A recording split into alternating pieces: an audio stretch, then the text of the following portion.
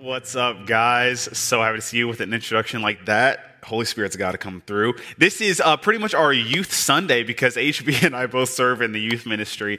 And so transition and preaching, it's super awesome to be able to do this together. You might be single, but you're not alone. You might be single, but you are not alone. Tonight, what we're going to be talking about is singleness. We've had this series going on for the past few weeks talking about love. Pastor Corey set up, what is love?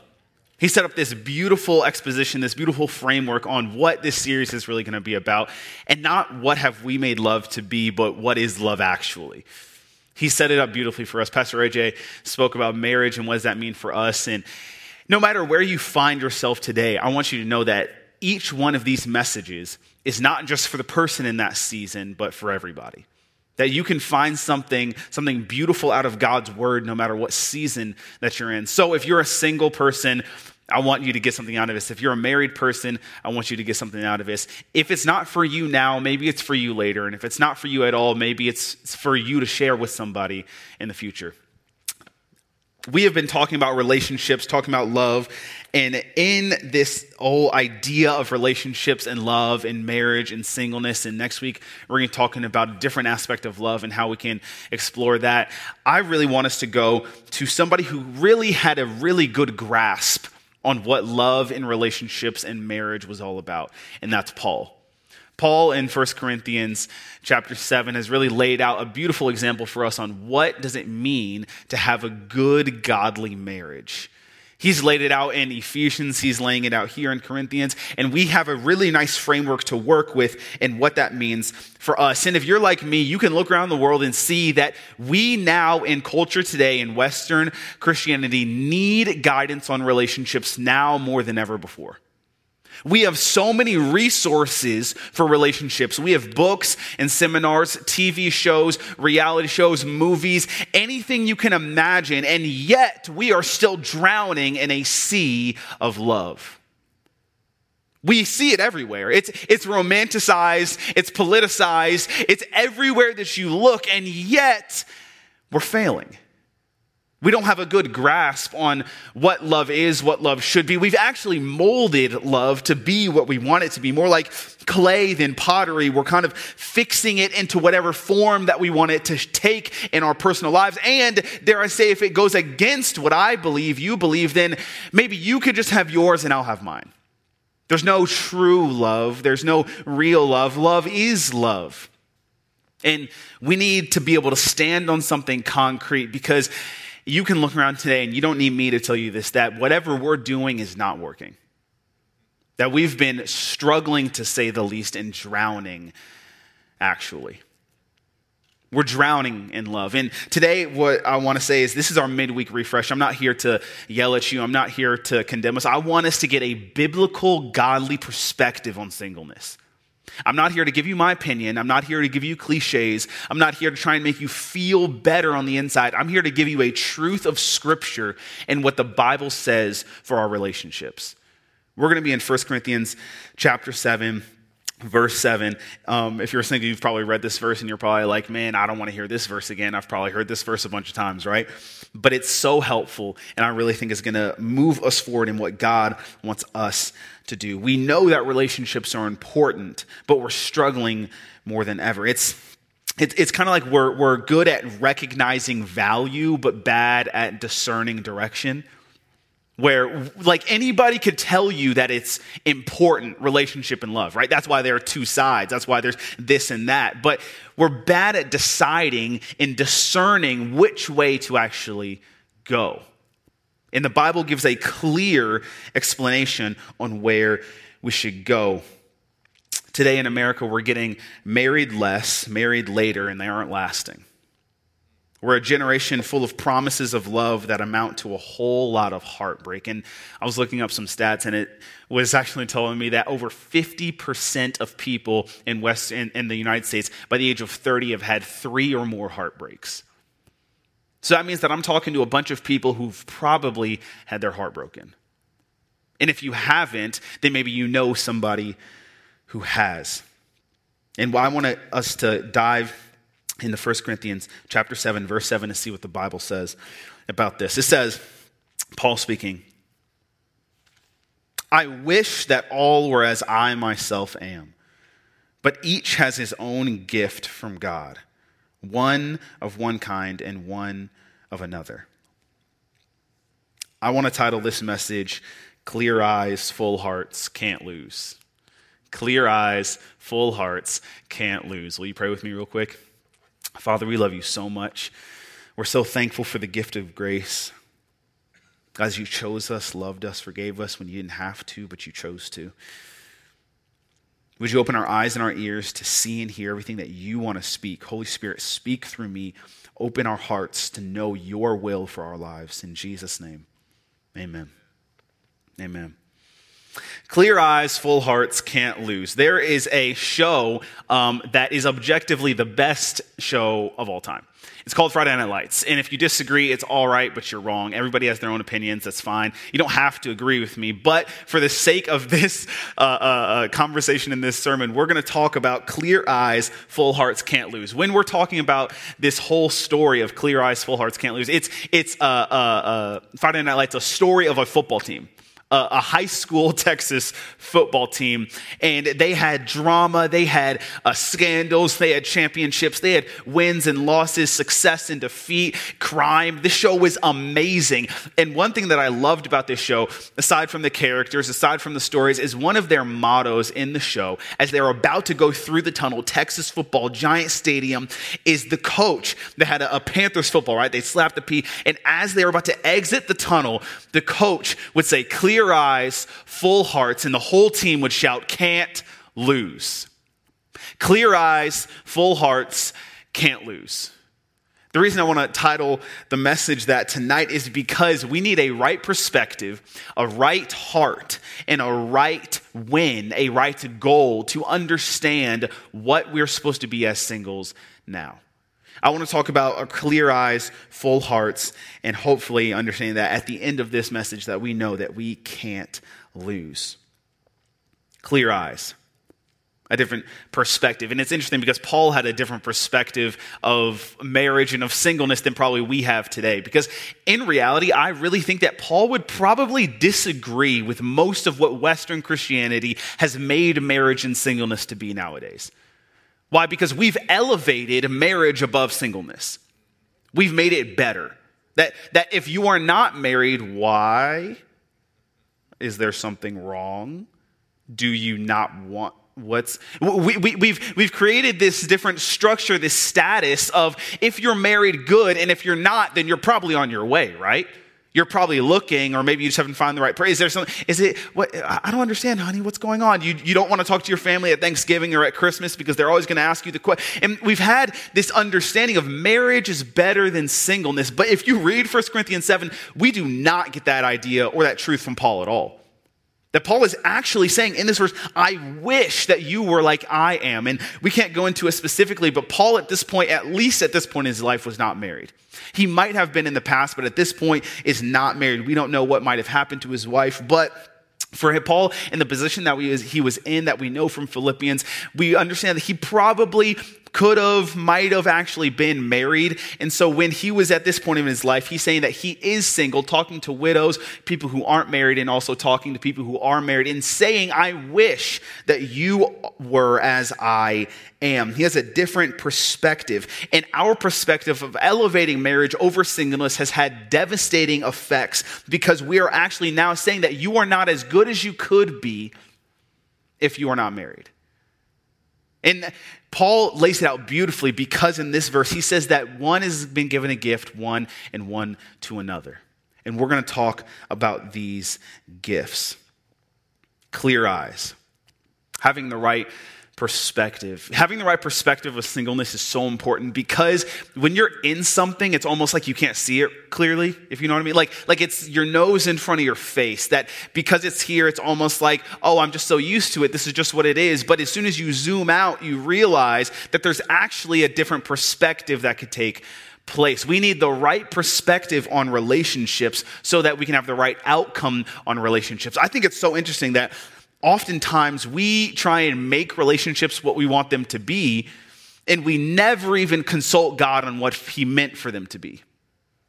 We just, whatever I feel, whoever I feel, whoever I love, whatever I want, this innate desire to follow my heart, like Pastor Corey was talking about, this is like just following your heart, doing what you feel, and it's leading us into broken relationships, less relationships, and relationships that aren't lasting. And we can't keep following this method. And Paul has this perspective that we need to grab before we move forward. One of the first things he says that sticks out that some of us probably disagree with is, but each has his own gift from God. Yes, singleness is a gift.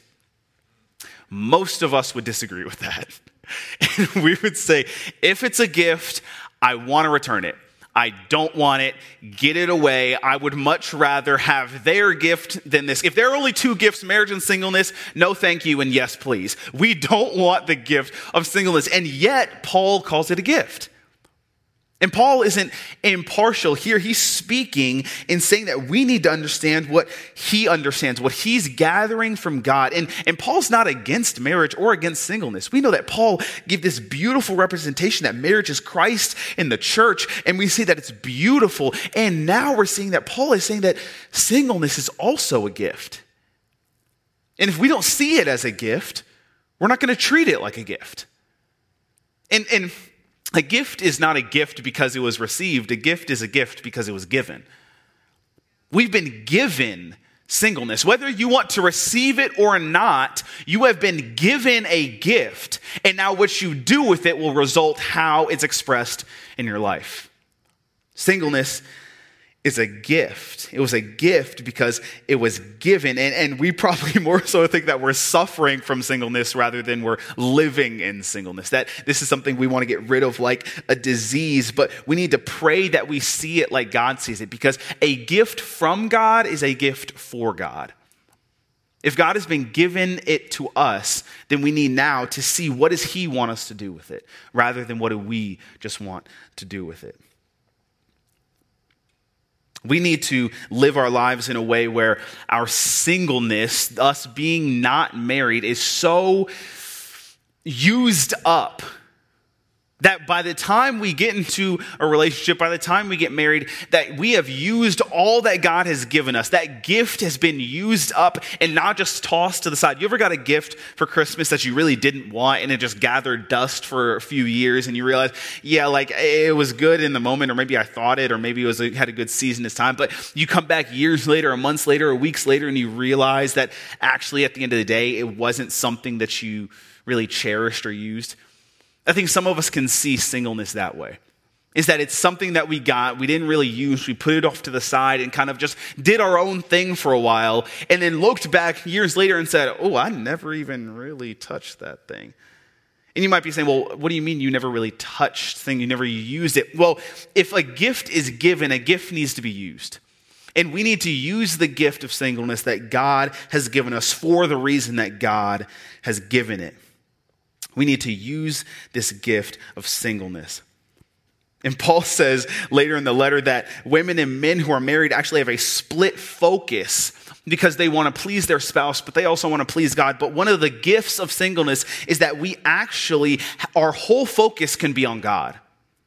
Our entire focus, that there's not something else that we have to take care of in our lives, specifically according to a spouse or maybe children, but we can completely focus on God's purpose for our lives. And what this tells me is that each gift actually comes with its own grace.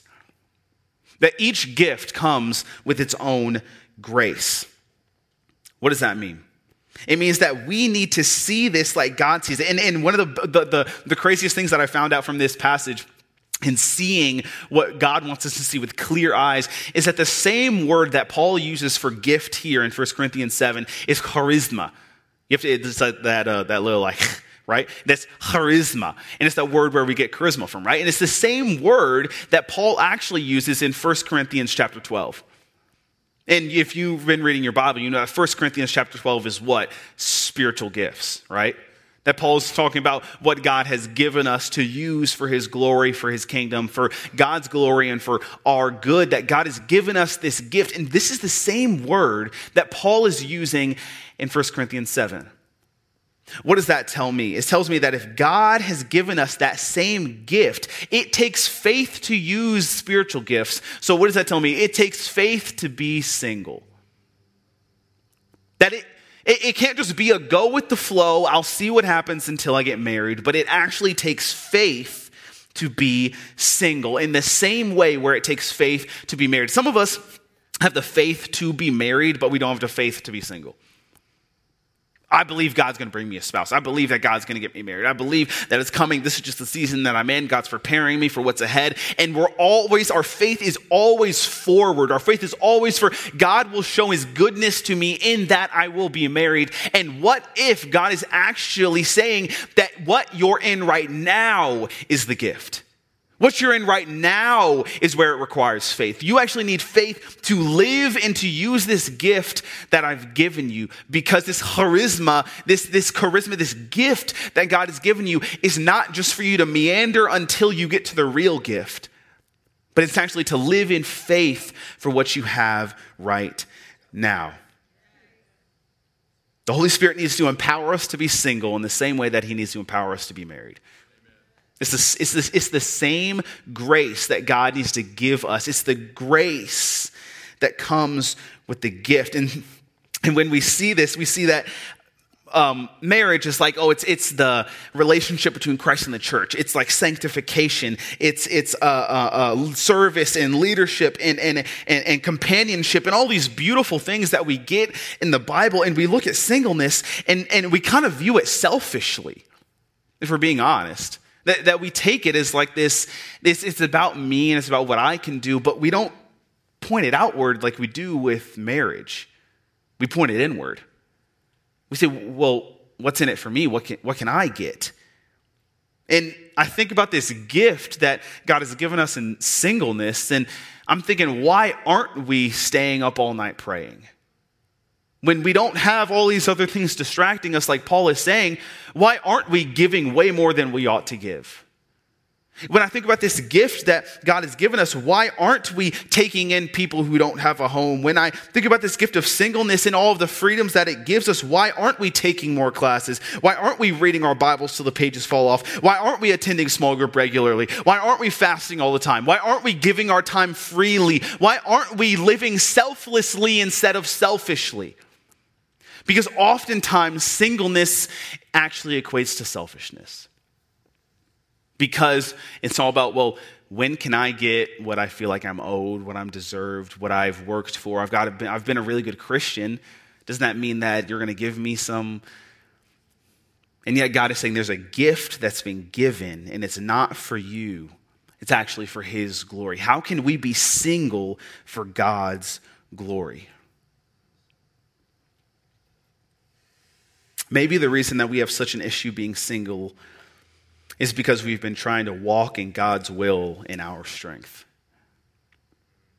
That there is a purpose and a grace for singleness, and yet we've been trying to dismiss it, get rid of it for as long as we can.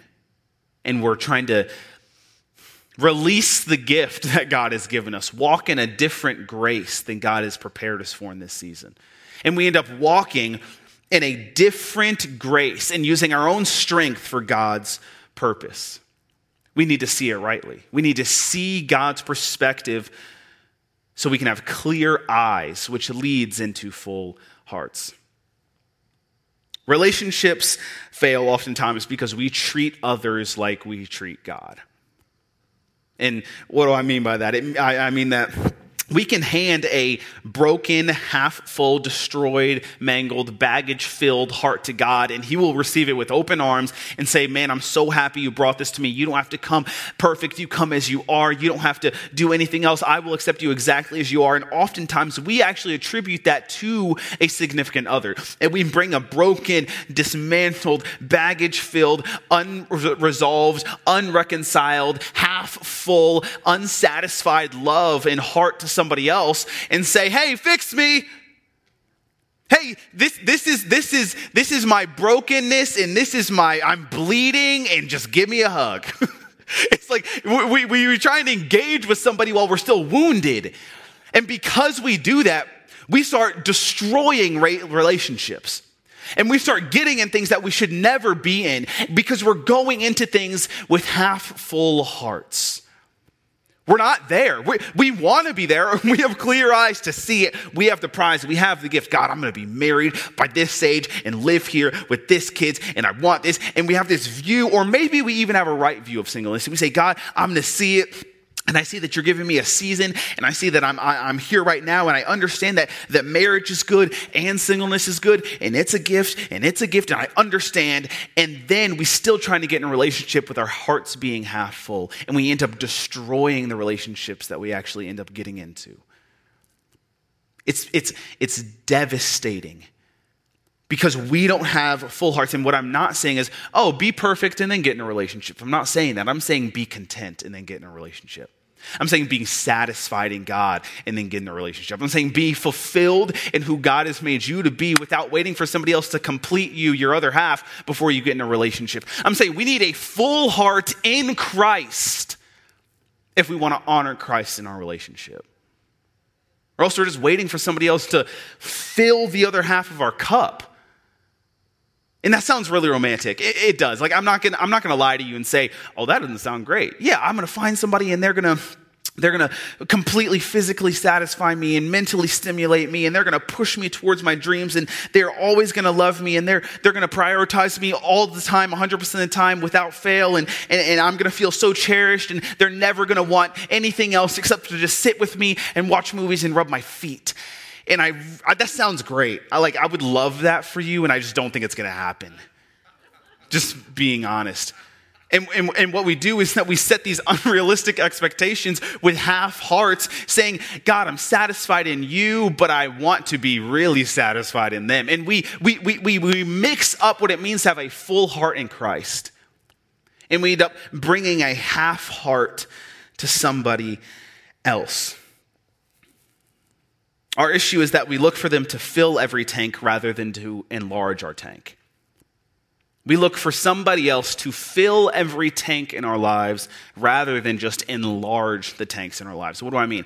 I mean that when we're married, what's this? For sanctification, Christ in the church, we're supposed to lift each other up, companionship, all these beautiful things that God has ordained it to be. And it's this commitment of love. And what happens is that we actually get better by being married because we see this person who is living with us and pointing out our flaws and helping us grow into who God has meant for us to be, this helper or this leader. And it's beautiful.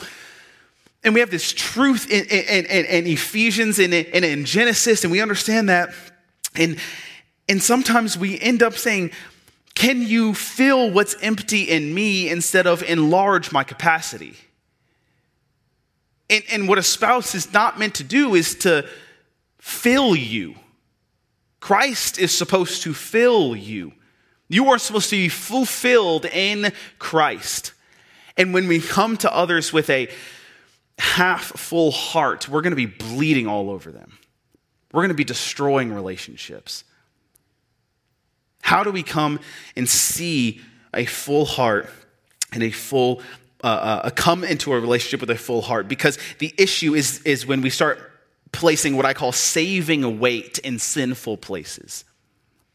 That I come to people expecting them to save me from my physical deficit, from my emotional needs, from my dreams that I want to be fulfilled, from my desires, from my insecurities, and all the baggage from my past relationships. And I end up putting saving weight on another person, and that person is just a sinner just like me. I put saving weight in sinful places. And the only proper place that we can put that saving weight is on Jesus. That's the only place that it's safe.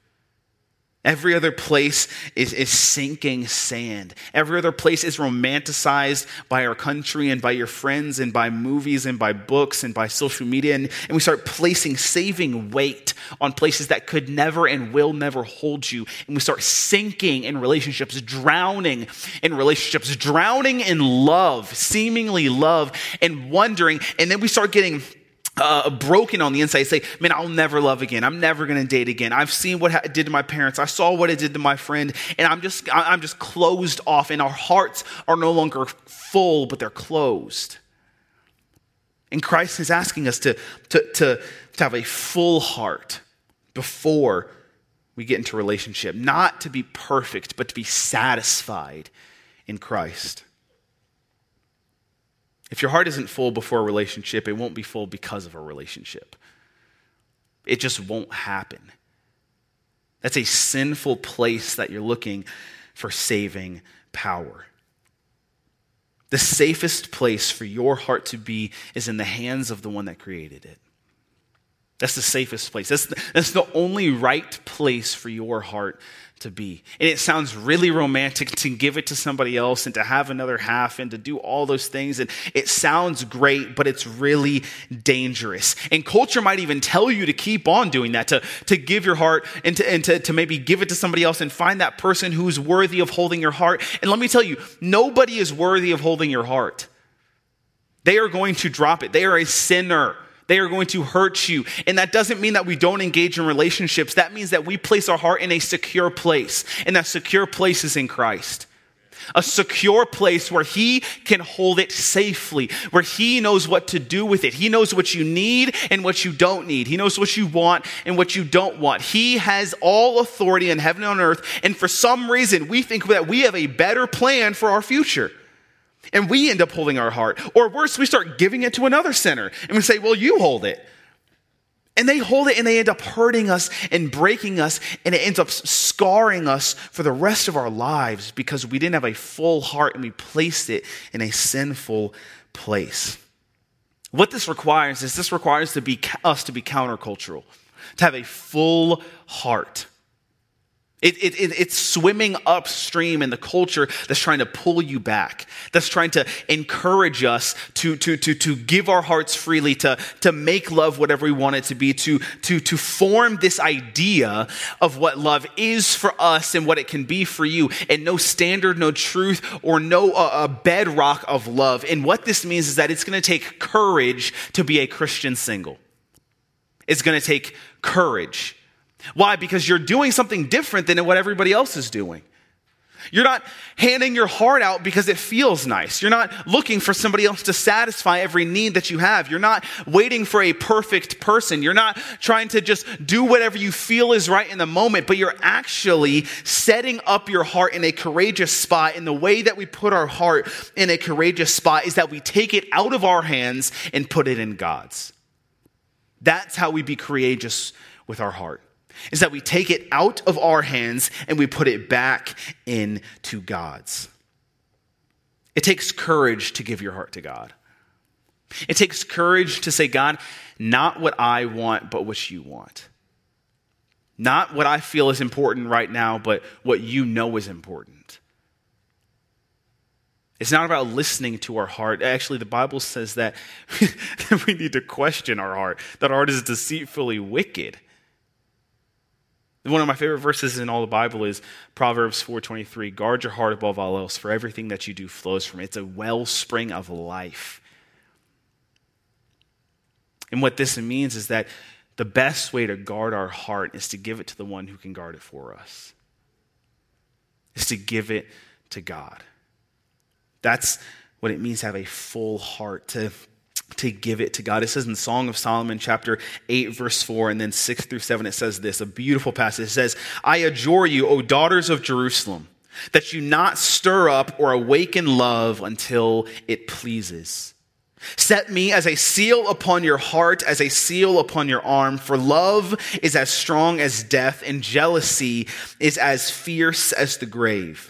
Its flashes are flashes of fire, the very flame of the Lord. Many waters cannot quench love, neither can floods drown it. If a man offered for love all the wealth of his house, he would be utterly despised. This is Solomon talking about the passion and the power of love. And he says in this first verse, one of the most beautiful things that I think is so important for us to see. Oh, daughters of Jerusalem, I adjure you not to awaken love before its time. Why? Because it's so powerful. Why? Because you can't contain it. Why? Because it's going to push you places. It's going to take you places. It's going to grow and it's going to be stronger than what you can manage. And that's actually a safe place for it to be inside the confines of marriage. It's actually a good thing for that. It's just the same truth as fire is neither good nor bad. It's just a matter of where you place it, right? The fires that happened all last year about the forest fires in Australia or in California, fire in a forest is a really, really bad thing. It can have really, really bad consequences. The fire in a fireplace is a really, really good thing. It's not about the fire, it's about where you place the fire. In fire, where it's not meant to be placed, love out of season is dangerous. Because we're awakening this love before it's time, and we're ending up placing it in dangerous places. We shouldn't awaken it before it's time. And you might be saying, okay, well, that's really good, and that's a beautiful passage of Scripture tells us, but my love is wide awake. So, if my love is wide awake, what do I do now? Yeah, I get it. I should not have awakened love, but now I can't put it back to sleep no matter what I do. So, what should I do in this moment? And really, I think about it, how else do you put anything to sleep? You stop stimulating it. Some of us are saying, oh, well, I'm good. I'm in the season. I don't want to, I'm good. I'm satisfied in who God has made me to be. I'm not looking for anybody. You know, I'm cool being single. I'm not looking for a guy. I'm not looking for a girl. I'm just going to do me. And we are watching every Hallmark movie. We're on Instagram following every relationship that we wish we had. We're reading books after books after books after books. We're actually looking and comparing every other relationship that we see. And we're actually keeping our heart wide awake because of conversations and shows and Instagrams, and letting our heart run wild even though we say we don't want it to. We're stimulating it over and over again with conversations and shows and Instagram and TV and everything that we see in media, and we're wondering why our heart is so awake. It's because you're keeping it awake. You're stimulating it. And how do we put something back to sleep is that we stop stimulating it. I have these blue light blocking glasses that are supposed to help you like fall asleep or not get as many headaches. I don't know if they work, but I wear them anyway. It's like they're glasses, they're not prescription, and they let in all light except for blue light. And allegedly blue light keeps you awake and stuff like that. And so when you put them on, the world has a little bit of a tint to it, right?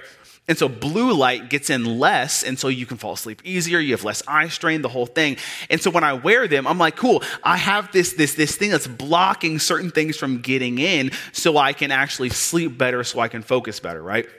I don't know if they work. Don't judge me if they don't. I like them anyway. These blue light blocking glasses are actually helping me filter out some of the things that I don't want coming in. And my question for us right now is, what do you need to block your heart from letting in? What blue light glasses filter do you need to put on your heart? Do you need to stop following certain people? Do you need to stop having certain conversations? Do you need to stop reading certain books? Do you need to stop going certain places, stop doing certain things that keep stimulating your heart like blue light into our eyes? What is stimulating your heart that's keeping it awake, that is actually causing you more pain than health? We need a full heart. And lastly, can't lose. As the football team in Friday Night Lights would run out of the tunnel, it was this inspiring speech and understanding that as soon as you heard them say, clear eyes, full hearts, can't lose, you were like, there's no way they're losing this game. There's no way. They have too much conviction. They know what they're about to do. They know their role. They know where they're about to go. And when I see this, I'm like, man, that's what I want to have. I want to have clear eyes. I want to have a full heart. And I want that confidence to run out of the tunnel into the world, into the culture, and say, I know that I can't lose. How do we do that? Is that we need to measure by a different metric.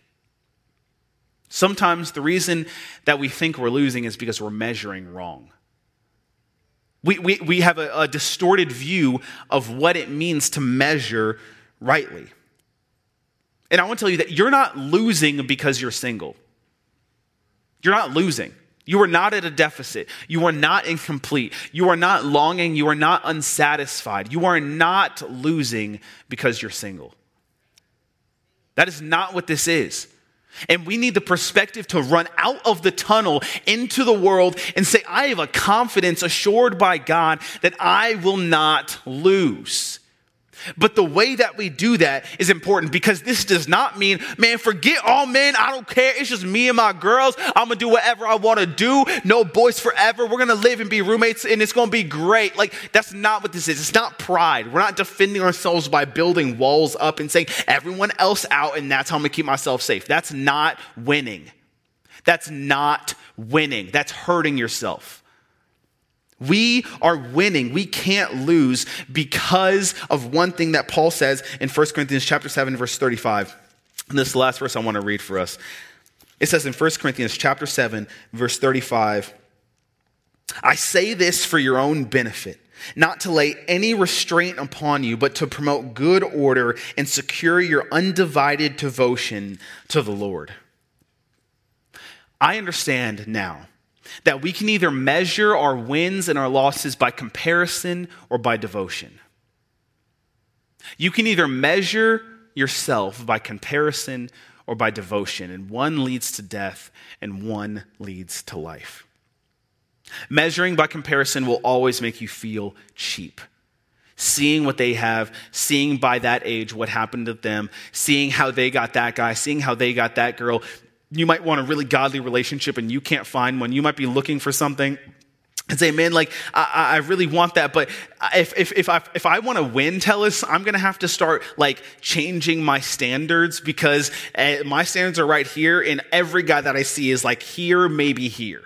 And I need like some different standards. And you ever heard somebody say, are my standards too high? Heard somebody say that, I think my standards are too high. Usually you hear people say that because they're not in a relationship. They think that people don't want them because of what they do or what they don't do, right? And I'm going to tell you, no, that your standards aren't too high. Don't lower your standards, strengthen your patience. Don't say, oh, because I haven't had anything yet, it's not going to happen. Let me tell you, God has given us a standard for what biblical marriage is supposed to be, and we need to follow that standard and not let impatience get into our soul so that we start lowering those things because we think that maybe the pick of the litter is getting too slim. That there aren't enough guys out there. There aren't enough girls out there. No one really is doing life the way that I'm doing it. No one's really pursuing me the way that I want to be pursued. And we end up lowering our standards because we're impatient. And that's not winning. We can't win by comparison. We have to win by devotion. When I was in Mexico, you would go and we were on a missions trip, and they would say, whenever you go to like the shops and whatever, you could try and buy any of the stuff that they made or shirts or things to bring back to your family or whatever. And what they told us, one of the biggest things is bartering, right? So you never go and pay the first price that they tell you, because they're going to tell you, oh yeah, this shirt's $25 when you could really get it for like $7, right? And so you go and you're like, all right, I'm going to say $25. They're like, oh man, I only got 20. They're like, all right, cool, I'll give it to you for 20. Maybe you get 2 for 18, whatever. It's all about bartering, right? You see what they have and then you're like, man, no, that's too much. What about this? And we end up like getting all these different deals in Mexico, and we bring back more than what we thought we could get. And what I've noticed is that evaluating by comparison actually encourages you to negotiate your price. So if you start looking over here and looking over there, every time we would go to somebody who was selling a shirt, and over here they would sell the same shirt, I'd be like, I don't know if I have $20. And they start selling it for 10 over here. What would this person do? They would lower their price. Let me tell you, when you see somebody selling something for less than what it's valued for, don't you dare lower your price. Don't you take what you have that you know to be valuable and see that somebody is selling it for a lower price and say, well, I'm not going to sell it if it's at this price, it's too expensive. Nobody wants it at this price, and they'll get it over there for less. Let me tell you something. Don't you dare lower your price. It says in 1 Corinthians chapter 6, verse 20, or do you not know that your body is a temple of the Holy Spirit within you, whom you have received from God? You are not your own, for you are bought with a price. So glorify God with your body. You were bought with a price at the blood of Jesus. And now our bodies are not ours to do what we want to do with. I want this to encourage you to say, no, I'm not going to change my standards. I'm going to strengthen my patience. I'm not going to lower my price. I'm going to keep it right exactly where God told me to keep it. Even if everybody and their mom is lowering their price over here, I'm going to believe and have courage that God is actually going to acknowledge, see, he's going to know, and he's going to honor what I do with my body because I'm honoring him before I'm trying to please them. There's an understanding that we need to have and that we can't lose. Don't barter. Don't do it. We were bought with a price. And this is my last point, I'm sorry. It's beautiful. It says that in verse 35 is we can't measure by comparison. We have to measure by devotion. Paul literally says in verse 35, I say this to you, not to lay a restraint upon you, but to promote good order and to secure your undivided devotion to the Lord. Paul just gave you the secret for why you're single. It's that you can be undividedly devoted to the Lord. That's the reason. Now, there are some other things. Yeah, you have freedom. Yeah, you can do whatever you want with your money. Yeah, you don't have kids. Yeah, you can stay out late. Yeah, you can spend your money how you want. That's great. And all those things are true. Paul also talks about like marriage is a safe place for sex, right? That we can place it there. And if you burn with passion, it's better to marry. Good, do that. It's a safe place and committed relationship. He talks about all these things. And he says that at the end of the day, the reason why he wants people to be single like he is because you have an undivided devotion to the Lord. You don't have any other worries. You worry about you and God. I know it's a cliche, but whatever. It's me and God right now. And guess what? That's biblical. I'm going to be undividedly devoted to God. Paul just gave you the reason why you're single. It's so that you can be undividedly devoted to God with your gift, empowered by the Holy Spirit to do something that you couldn't do on your own and that the world is telling you not to do. You need God's grace to use this gift. We can't measure our singleness by comparison. We have to measure it by devotion. We have to have a clear perspective, clear eyes. We have to know how God sees it. We have to have full hearts, know who we are in God, and be so secured in him that nothing else is relevant. We don't need somebody else to fill up our tank. We just have somebody to enlarge our tank according to his purpose. And we have to know that we have a clear goal, a win in mind that we can't lose. We're running out of this tunnel into the world with a clear motivation, a clear goal, empowered by the Holy Spirit to do something that we couldn't do before. And knowing that we were bought with a price, therefore I'm going to honor God with my body. Clear eyes, full hearts, can't lose. Will you pray with me? Father, we love you so much. We're so thankful for the gift of grace. God, that you are so good to us. God, I'm asking that we would have a clear understanding of what singleness and marriage and love and relationship means to you. God, we would see it rightly. We would know it rightly in our hearts. And through those two things, having a biblical understanding of singleness, a biblical view and a biblical heart understanding, God, that we would walk out of this tunnel into the world with a confidence and a courage that we can't lose. Our success, God, our win is not based on if we get married or if we don't. God, we're choosing to be devoted. I'm devoting myself again to you. Some of the easiest fix to somebody's problem right now is that you need to tell God that you are devoting yourself to him. We need to give God our full attention.